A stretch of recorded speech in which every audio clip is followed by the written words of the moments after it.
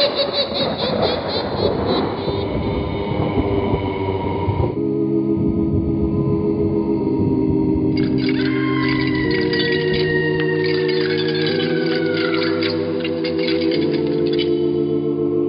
Mysterious Old Radio Listening Society podcast.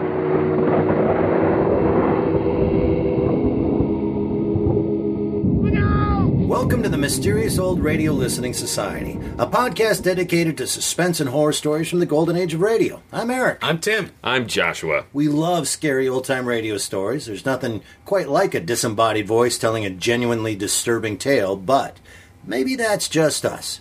Maybe these stories don't actually hold up all this time. So we're revisiting these old shows to put the terror on trial. Do they still work in the 21st century, or are we being deceived by nostalgia? Are these stories blood-chilling or butt-numbing? For tonight's episode, I've chosen The Shadow People, an episode of the 1950s show Hall of Fantasy. Richard Thorne and Carl Grayson started the show as murder mystery show on KALL in Salt Lake City in 1946, but that incarnation only lasted a year. By coincidence, the two happened to be working together again at WGN in Chicago in 1949. They revived the show with a greater focus on the supernatural. Richard Thorne wrote or adapted the stories from this new version until it eventually ended in 1953. Despite its small budget, the show was picked up by the Mutual Broadcasting System for national audiences in 1952. This episode, The Shadow People, originally aired early in September of 1952 and depicts a supernatural threat so fundamental and timeless that it has been the topic of horror films as recent as this year. As was common with the series, the episode features a strong sense of good and evil, and good people don't tend to fare too well when confronted by genuine evil. So now, it's time to listen to The Shadow People. Eric? Forget the petty distractions around you. Forget what you think you know. Forget everything but what you hear right now. It's late at night, and a chill has set in. You're alone, and the only light you see is coming from an antique radio. Listen to the sounds coming from the speaker. Listen to the music, and listen to the voices. And now, the Hall of Fantasy. Welcome to the Hall of Fantasy. Welcome to the series of radio dramas dedicated to the supernatural, the unusual, and the unknown. Come with me, my friends. We shall descend to the world of the unknown and forbidden, down to the depths where the veil of time is lifted, and the supernatural reigns as king. Come with me and listen to the tale of The Shadow People. Elaine, have you seen anything else since you spoke to me last? No, I haven't. Ever since Mother died, nothing's happened. Well, I only hope... It came from upstairs. Come on. Oh, you don't I don't know what to think. I only hope it... David, if anything's happened to him... We'll see in a moment. There's no light in this room. You wait here, Elaine. Where's the light? Over to your left.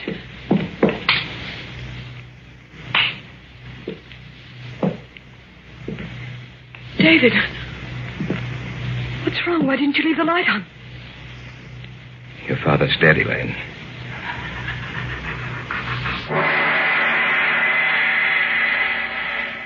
In just a moment, the Hall of Fantasy will present The Shadow People.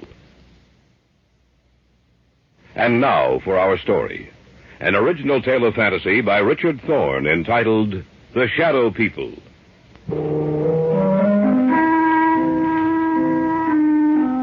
Somewhere along the line of your life, you've met them. You have come in contact with the Shadow People.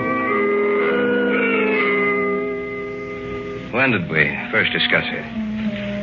Oh, yes, Brian and Elaine and I. It was in my apartment. There was only one light on in the entire place.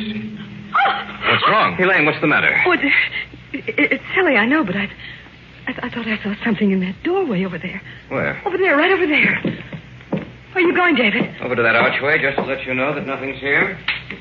Huh. You see, Elaine, nothing's wrong, nothing at all. Are you satisfied that there's no one else here but us? Yes, I'm sorry. I just thought that Leave the overhead lights on. I'm sorry. I thought that... Put them back on, David, please. All right, Elaine. Look, what's bothering you, sis? I don't know. It's just that... I don't know. Tell us about it, Elaine. Tell us what's bothering you. You promise that you won't laugh at me? Of course not. Brian? Oh, Elaine, I'm your brother. If something's troubling you, I'd like to know about it. All right, then. The reason I was so upset was the fact that I saw someone or something standing in that archway. But, Elaine, David showed you that there was no one else in here. When the lights were put on, you saw for yourself that we were alone. I'm not talking about something you can see in the light, Brian. I'm not talking about a human being. And what's it all about, Elaine? In the darkness, I saw something that can't be seen in a lighted area. And I've seen it several times before. You're sure you're not imagining this, Elaine? Oh, I don't have that good an imagination, Brian. How long have you seen this thing, Elaine?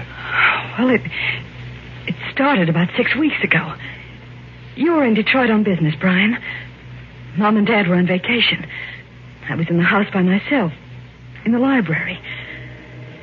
There was only one light on. I sat in the chair beneath it, reading. Several times I thought that something was watching me. I felt there was someone in the room with me, standing right in back of me. Every so often I'd glance back over my shoulder, but there seemed to be nothing there. And then I thought I heard someone whispering. I wasn't sure, but when I heard it again, I got up and I looked all over the house. Oh, I'm not easily frightened, you know that, but out in the hallway, it was almost entirely black. Luckily, I was near a light switch. I looked back over my shoulder, and I saw this huge, hulking shape for the first time. And I heard a voice. Or rather, the whisper of a voice. I couldn't distinguish the words, but that dark shape seemed to be moving towards me. My hand was on the light switch, and I turned it on. In a minute, the light flooded the hallway. The shape was gone. There was nothing there. I was alone again. As long as there's light, I know it can't hurt me. I know it can't reach me. You might have imagined it, you know. Of course, that's possible, but I'm sure I didn't. It was so real. So real, that shape in the darkness. It was the very essence of evil itself.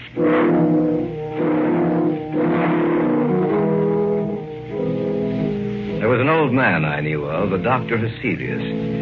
I'd heard that he knew quite a good deal about the supposed supernatural manifestations which had taken place in the world.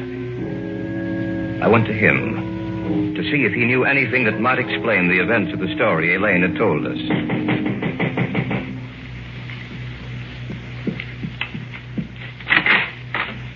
Yes, my good sir.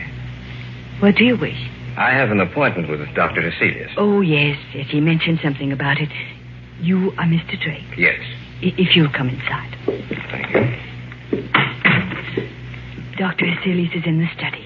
Please come with me.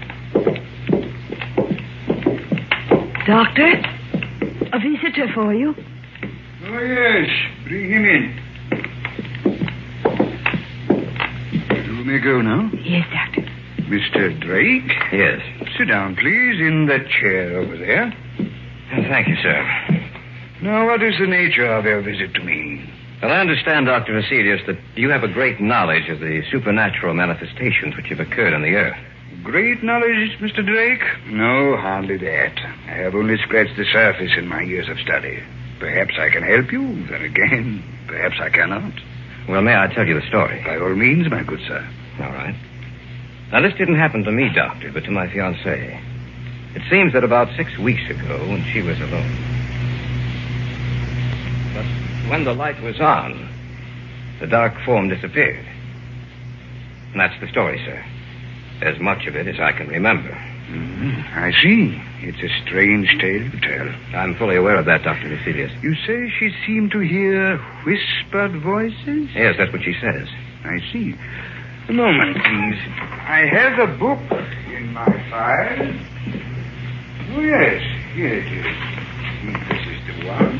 Yes. Perhaps I may be able to help you after all. Let me see.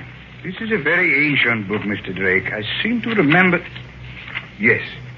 Here is an account of a happening such as you relate. And we shall live on the earth, and they shall not see us. Yes, it has been foretold by the ruler of the darkness.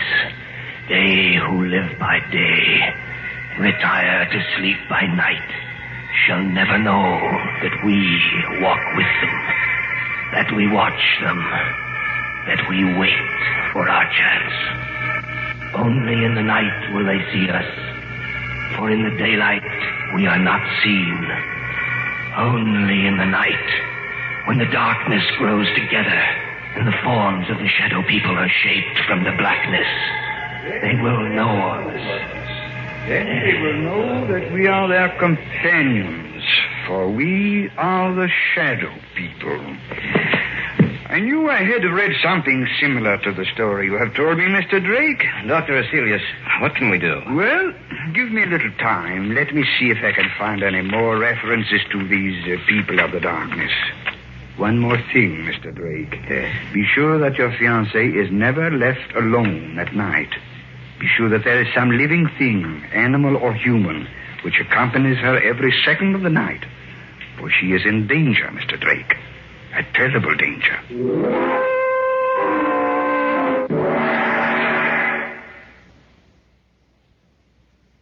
Back now to our story. An original tale of fantasy by Richard Thorne entitled The Shadow People.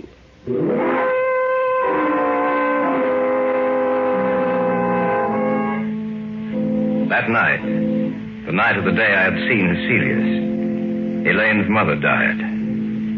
She died in her sleep.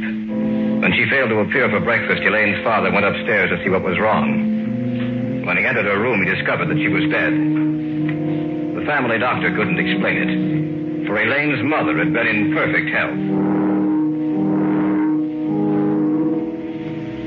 A few weeks later, I was out at the house spending a weekend with them. I glanced at the clock on the mantel, and it showed 11.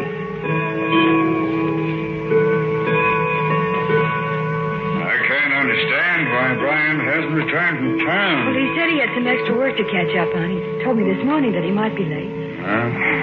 11 o'clock. I'm going upstairs. Glad you came out, David. It's good seeing you again. It's a pleasure to be here, sir. Well, don't stay up too late. See you both in the morning. Good night. Night, Ted. Good night, Mr. Davis. He isn't the same, David. Ever since Mother died, he hasn't been the same. I didn't realize that until tonight. He's changed. I only hope that he'll start living again. Ever since she died, it seems that a part of him died with her. Elaine, have you seen anything else since you spoke to me last? No, I haven't. Ever since Mother died, nothing's happened. Well, I only hope. Came from upstairs. Come on. You don't think... I don't know what to think. I only hope that... David, if anything's happened to it... We'll see in a moment. There's no light in his room. You were here, Elaine. Where's the light? Over to your left.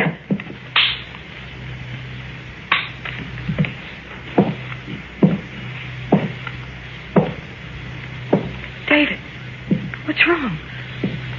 Why didn't you leave the light on? Your father's dead, Elaine.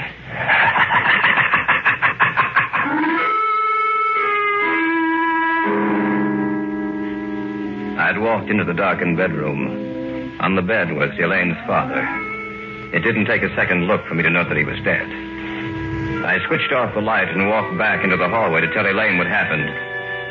And then from the room there had come an eerie, quiet laughter. In the darkness of that room was some unknown evil power. The voice itself was unearthly. There was no substance to it. It sounded as if it came from the darkness itself. No. No, I don't believe you. It's the truth, Elaine. There's nothing more I can do. We'll have to notify the police. Tell me it's not the truth, David. Tell me it's not true. I'm sorry, Elaine. I wish I could. Your father's dead.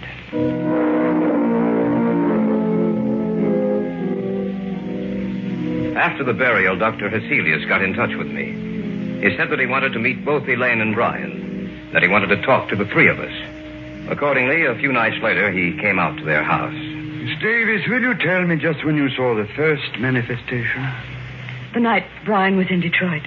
Now, Miss Davis, you have even seen this apparition in the company of other people, is that correct? Yes.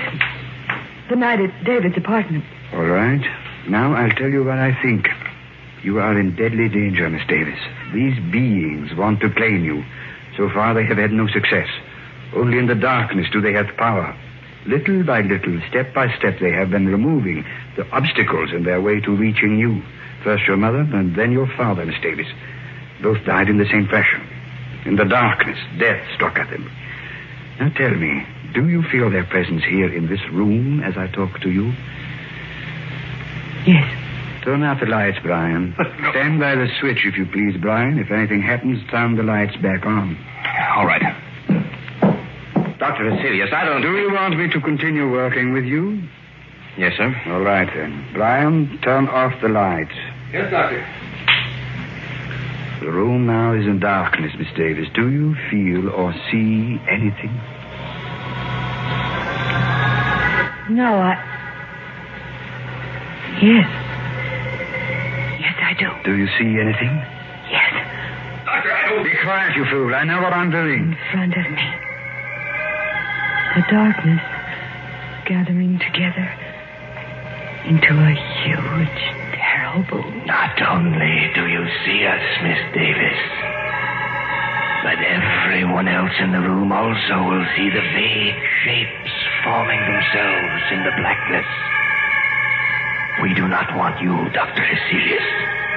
The girl we want. We advise you to drop this case.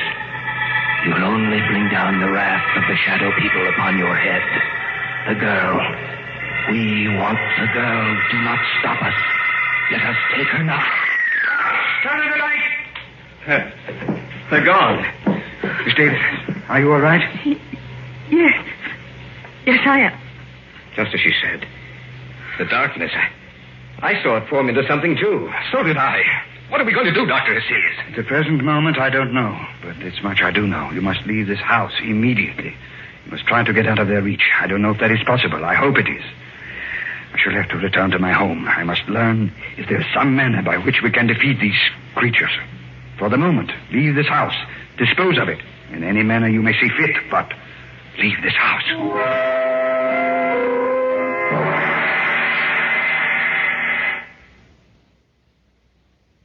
Back now to our story. An original tale of fantasy by Richard Thorne entitled The Shadow People.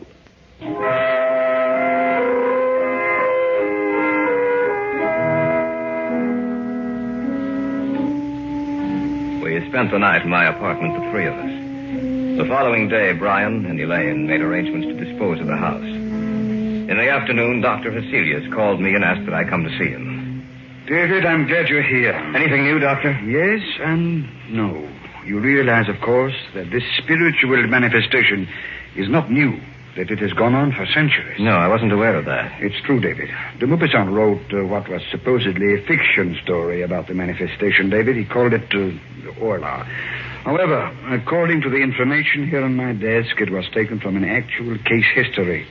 Of course, he embroidered the story, added a few touches to something he didn't realize actually existed. But have you found anything with which we can fight them? Everything depends upon an answer I received from a colleague of mine in Paris, Dr. Henri Renaud. I dispatched a telegram to him last night. Why hasn't he answered by now? There are certain things that must be done. It will take a few days, I'm afraid. We have to wait, David. There's nothing else we can do.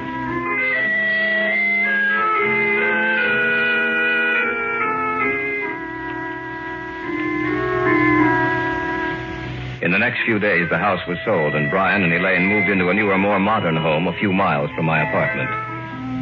Cecilia said it might take a few days for them to build up their power. I spent the nights at the new house. The lights were left on, and I watched for any unusual occurrence. In the daytime, I'd return to my apartment and get some sleep. About 4 days after Elaine and Brian moved into the new house, I was at home when Heselius phoned me.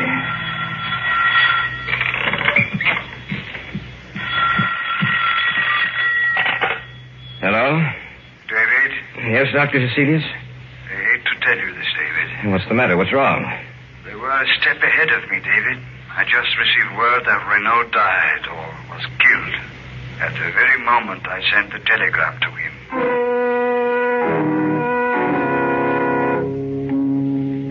Step by step, they had outwitted us. For they had anticipated every move we'd make. Even Dr. Hecelius was at a loss as to what to do. He agreed to meet me at the Davis house.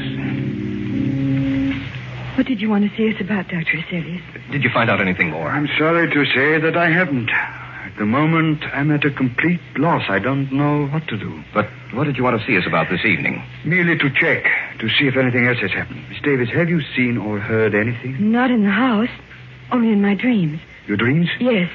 When I go to sleep at night, in my dreams, in the darkness, I see them. And it's grown worse, much worse. I was hoping that it would not have progressed so far. There has been no disturbance in this house, but now they disturb your sleep, Miss Davis. Now, you must stay awake for as long as you can. I want the three of you to move into my house. Perhaps that will give you more protection.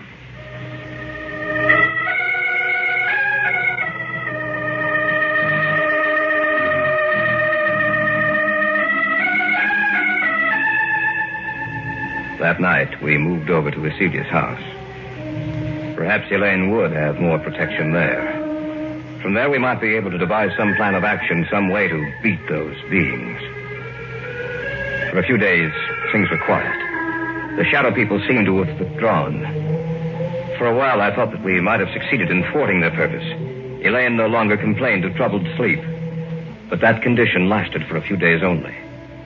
About 10 days later, they made themselves known and felt again. That night, we were in the study, when suddenly Hecelius whirled around and... Elaine, what are you looking at? Outside the house.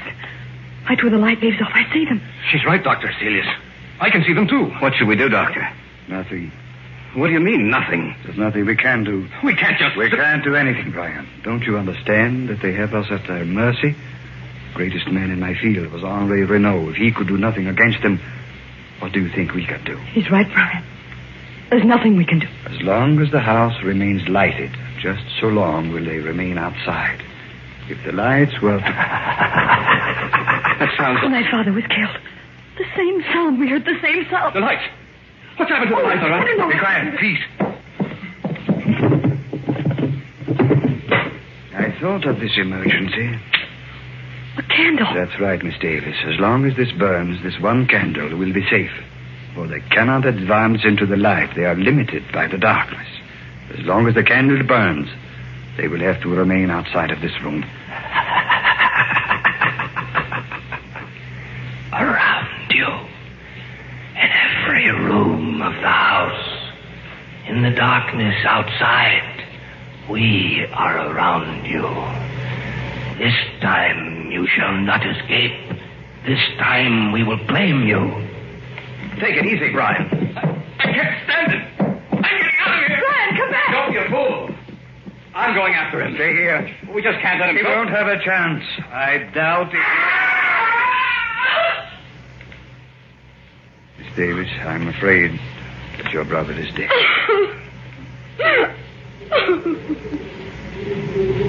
The wind, Doctor. Listen to the wind. I know. Yes, Doctor. Listen to the wind.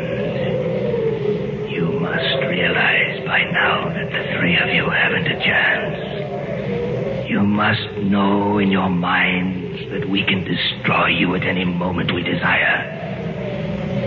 But, Dr. Hecelius, you may still save your own life. Let the others go.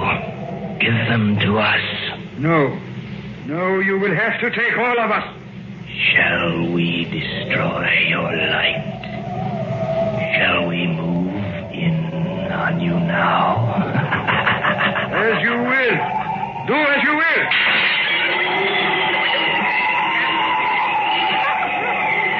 Sorry, David.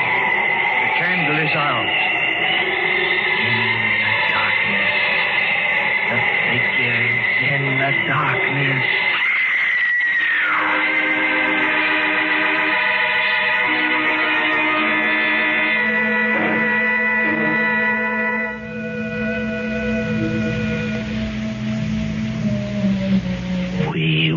found you, Heselius. You and the others are dead now, and we shall live on the earth, and man in the day shall not see us. They will know that we wait for our chance, that we walk with them. Only in the night, when the darkness grows together, and the forms of the shadow people are shaped from the blackness, will they see us. Then they will know that we are their companions. Look next to you, there in the shadows.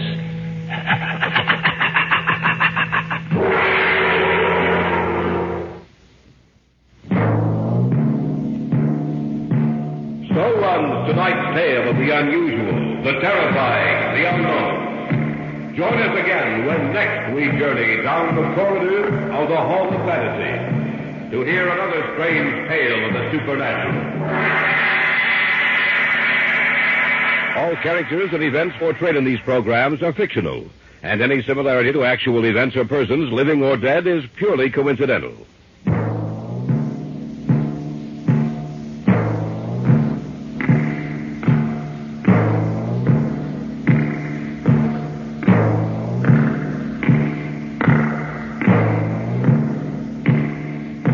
That was The Shadow People, an episode of the 1950s show Hall of Fantasy. And you are listening to the Mysterious Old Radio Listening Society podcast, dedicated to suspense and horror stories from the golden age of radio.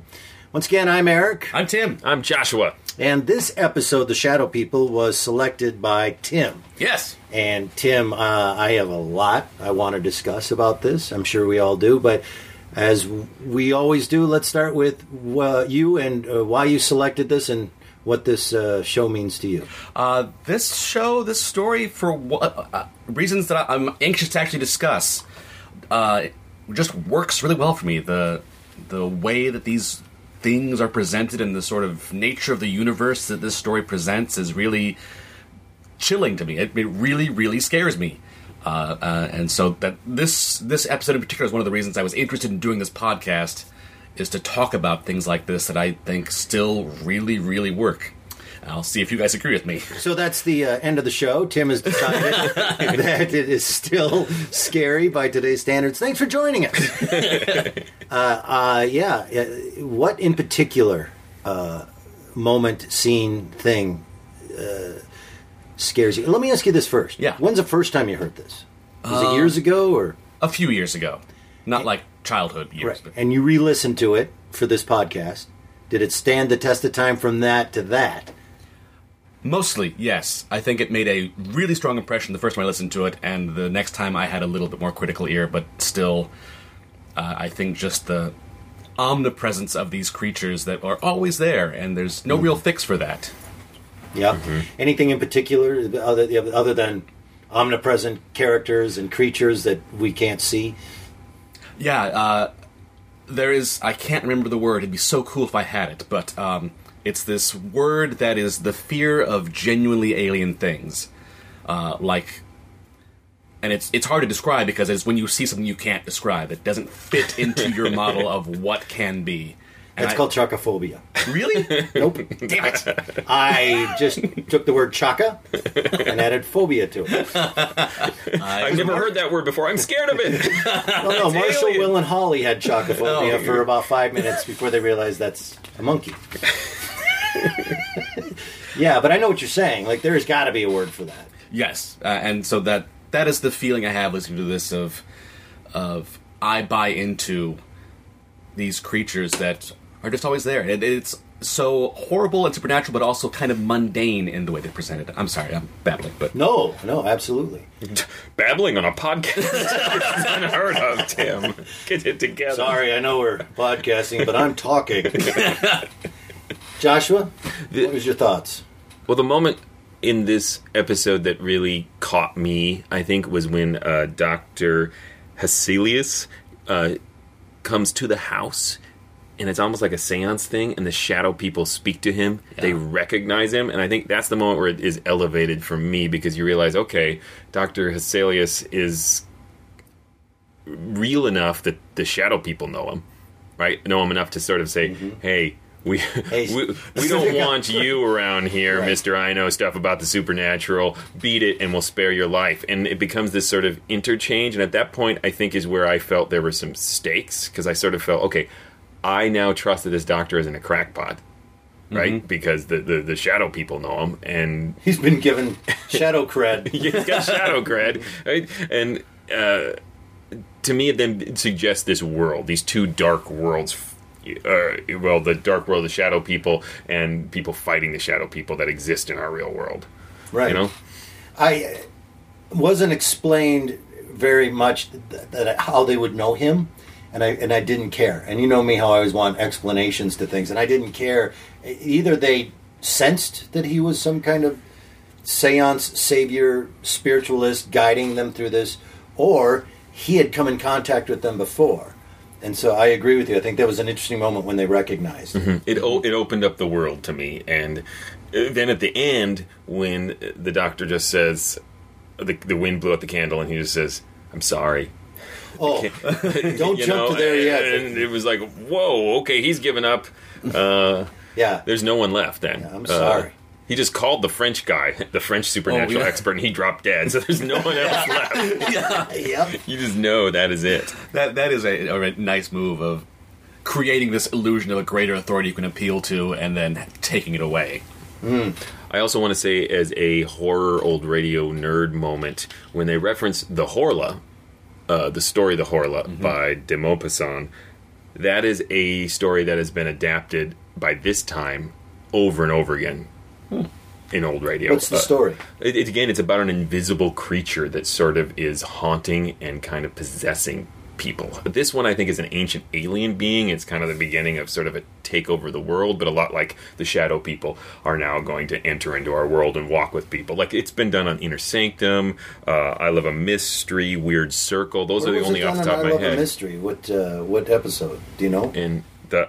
Oh, I'm sorry. I said I Love a Mystery. Mystery in the Air. Thank you. I was like, wait a minute. No.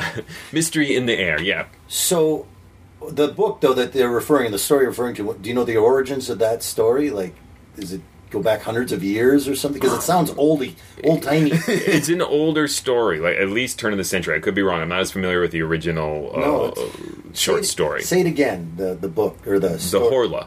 The Horla. Yeah, I'm sure we will discuss one of the adaptations of the Horla, because there's so many of them on this podcast. I'd never heard of that before. So it's a nice thing, because I think listeners at that time would know the Horla. It's been all over the radio, particularly in the 40s, and it also works as a sort of apology to, like, I know this is kind of like the Horla.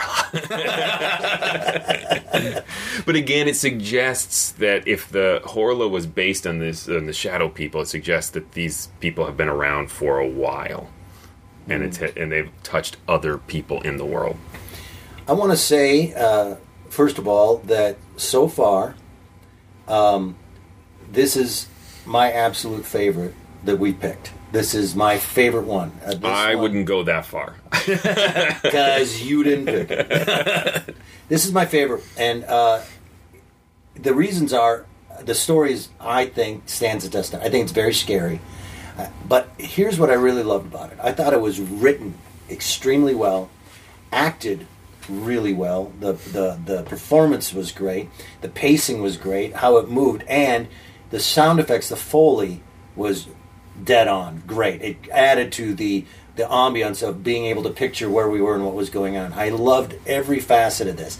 I also loved the idea, that it's Hamlet, like everybody dies. And that's an interesting thing to discuss. The idea of, in horror stories, we usually have at least a few, if not one, or main characters survive the melee, survive the supernatural.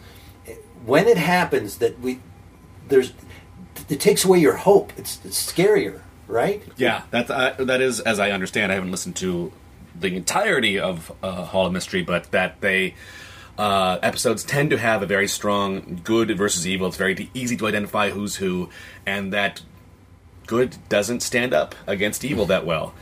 That if you really encounter it, you are not going to do well. See, that's more terrifying to me. And Joshua just alluded to it, and it was the primo moment in this, is when that candle goes out, and the doctor says, sorry. Here we go. So sorry, did everything I could. And wow, Episode's really? over. And I kept waiting, because we've been bred to wait for the hero to come in and save the day. I'm waiting for it as everybody's dying. Like, well, no, they're not all going to die. The doctor character is set up as the authority you go to help you. And he's even got an authority, and just one by one, everything you think might be a way out of this goes away. Mm-hmm. Until they're out of so many people that the shadow people have to narrate us through the end. Yes. Yeah, they're the only ones left, which is pretty effective. I mean, because you were left with no survivors. Because usually in these shows, you'll have maybe the cops come to the murder scene and sort of go over what happened to clear it up for you. But they leave you nobody. It's just the shadow people whispering in your ear. And there's an interesting phrasing here when the shadow people say, know that you are dead, Dr. Hecelius. And partly, I think it's the writer going, we want to make sure the audience knows that everyone's dead. But at the same time, it suggests that he's still tormenting him after he's dead, right? So it's a really extra chilling, even though I think it's kind of a practical note writing-wise, but makes you shudder. The narration by the shadow people person at the end intimates maybe that he is talking to them, because it says, now you're dead. He's talking to them. That they're in some kind of void or death place, and he's like, welcome, and like there's a couch, and like, welcome to the dead place. I think you're elaborating a little more than the author. Maybe, but the fact that he's still talking to them leaves it open-ended as to, are they in another realm now? Yeah. And there's a subtle little thing in the way that they handle the shadow people's voices and how they, the voice, I suppose, rather, in that it sort of creeps in and will take over somebody else's story. That happened at least once. When the doctor's reading from the ancient tome, and he starts reading and the shadow people voice comes up. It's very effective. It's very cool. I love that. I also, the laugh. Yeah. The laugh is, and we've talked about this device in other old-time radio shows where the disembodied laugh or baby crying or that howl of a animal that we can't quite understand that interrupts a conversation. I love that. Like you're talking right now, and all of a sudden there's that noise, and like, oh God, there it is. There's the thing, and I love that, and it was creepy and really well done. I like that. I want to say, at the very beginning, it felt like the dialogue was more stilted than it eventually became. To the point where, at first, I kind of was like, this is going to be maybe your more typical run-of-the-mill old horror episode. In fact, the dialogue sounded more like what I associate with, like, 30s, early 40s. Just right at the beginning. And things like where Drake is talking to the doctor, and he goes, well, I understand that you have great knowledge of the supernatural manifestations which have occurred on the earth. It's all this very formal kind of stuff, and exposition. Yeah, but I mean, it's even in very stilted high diction and things like that. But it seems to really break down, particularly around the time that Elaine's mother and father die, which is pretty horrific. Although I do think the actor playing Drake has a couple stumbling moments, particularly there when he's like comforting her. Because she's saying, tell me it's not true, David, tell me it's not true. And he's like, I'm sorry, Elaine, I wish I could. Your father's dead. Get over it. Right. There are worse things to come. I've read the script. I didn't like one thing I didn't like is that they did that 70s cop show move where they give you a piece of what's going to happen. Oh, at the top? Yeah, it had like a weird flash forward, open. Like Rockford Files, you're going to see all these scenes coming up, and I don't want that. And I think that when her father dies and screams upstairs, and what was that, and they run upstairs, was less, because we knew he was about to say your father's dead, because they gave that away at the beginning. I guess that's a way to suck you in and make you listen. It's a hook. It's a Hall of Fantasy structure to do that. And the one nice thing about it is it ended on the laugh and didn't explain the laugh. Yeah. CBS Radio Mystery Theater did that. That was, they would start opening with a scene from it, and then you'd hear that same scene later. But they didn't give something away as powerful as your father's dead. That was a big point. There was The shadow people did it. The end. There's a moment, though, when the doctor tells them to get rid of their house, to sell it, and they move to another place, and then the shadow people show up there, and the doctor's like, well, you're going to have to come move in with me. That it felt like, is this just going to be like a real estate scam that the doctor's playing? He's just picking up these houses really cheap. It's like, oh, you got some shadow people in here. You better move and sell it for whatever you can and get out of here. All I gotta do is kill their parents. I'm making a mint. Like, Or come and knock on my door. yeah, they all have a little wacky sitcom together. Yeah, they very readily moved out of the house. But I suppose, in 30 minutes, got to move the plot along.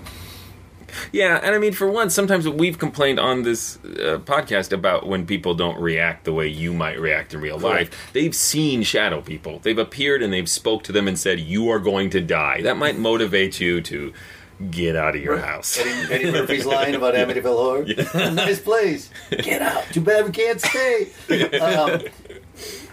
I was going to bring that up, too, is the idea of what you were just saying about reactions of actors and dialogue being written. I thought this, for the most part, was great. I thought they did react in ways that I wanted to hear in normal things. And yeah, like you said, Drake stumbled with the get over it. Yeah. But Do you think that Brian was intended to be a red herring early on? Because like both the times that the parents died, he was out of the house, and they had kind of weird dialogue to say, oh, he's out late again. I'm just wondering if the actor had a coughing fit and had to leave the mic, or they covered for it, or it felt a little like a red herring. Again, at the beginning, I was wondering, oh, is Brian behind this somehow? Right. I never got the feeling of a real estate scam. No, of the this being explained away. It wasn't written in a way where I was waiting for the logical, the Scooby-Doo ending, the logical explanation. The whole time I was like, oh, they're battling a supernatural force. How are they going to beat it? And that's why I love the end where they were like, we're not. We're going to die. Take that, shadow people. Right. So, yeah, well, any other thoughts, gentlemen, on this one? I think this one is a foregone conclusion as to our decision. Yeah, I think it's spooky still. I think it stands the test of time. It's a little creaky at the beginning, but then it really kicks into high gear for me. Yeah, I think it stands up very well. The voice of the monster, you have to go just a little bit along with that to accept that this guy talking is a scary monster, but if you do, it pays off a lot. And he knows English and things like that. No, I thought it was great. So, yeah, we all agreed. This stands the test of time. Fantastic. That's my squeaky chair as I sit up. It's so scary and mysterious, Eric. Here, wait, ready? Yeah. Oh, yeah. We should have called this the squeaking chair. The squeaking chair. Well, that does it. That, again, was the Shadow People from Hall of Fantasy. Thank you, Tim. That was a lot of fun. You have been listening to the Mysterious Old Radio Listening Society podcast, dedicated to suspense and horror stories from the golden age of radio. If you want to know more about us or these broadcasts or anything, you can head to GhoulishDelights.com. GhoulishDelights.com if you're not there already right now. And if you enjoyed this podcast, please go to iTunes and write a review about it. Say how much you liked it. That is something that's going to have to be explained to me because I'm old. But somehow you can go to iTunes and write there. And while you're writing there, say nice things. I can't get mine to play music, which I don't understand, but good luck to you. Please explain iTunes to Eric in the comments. Well, thank you so much again for listening. Once again, I am Eric. I'm Tim. I'm Joshua. And remember, until next time... Look out!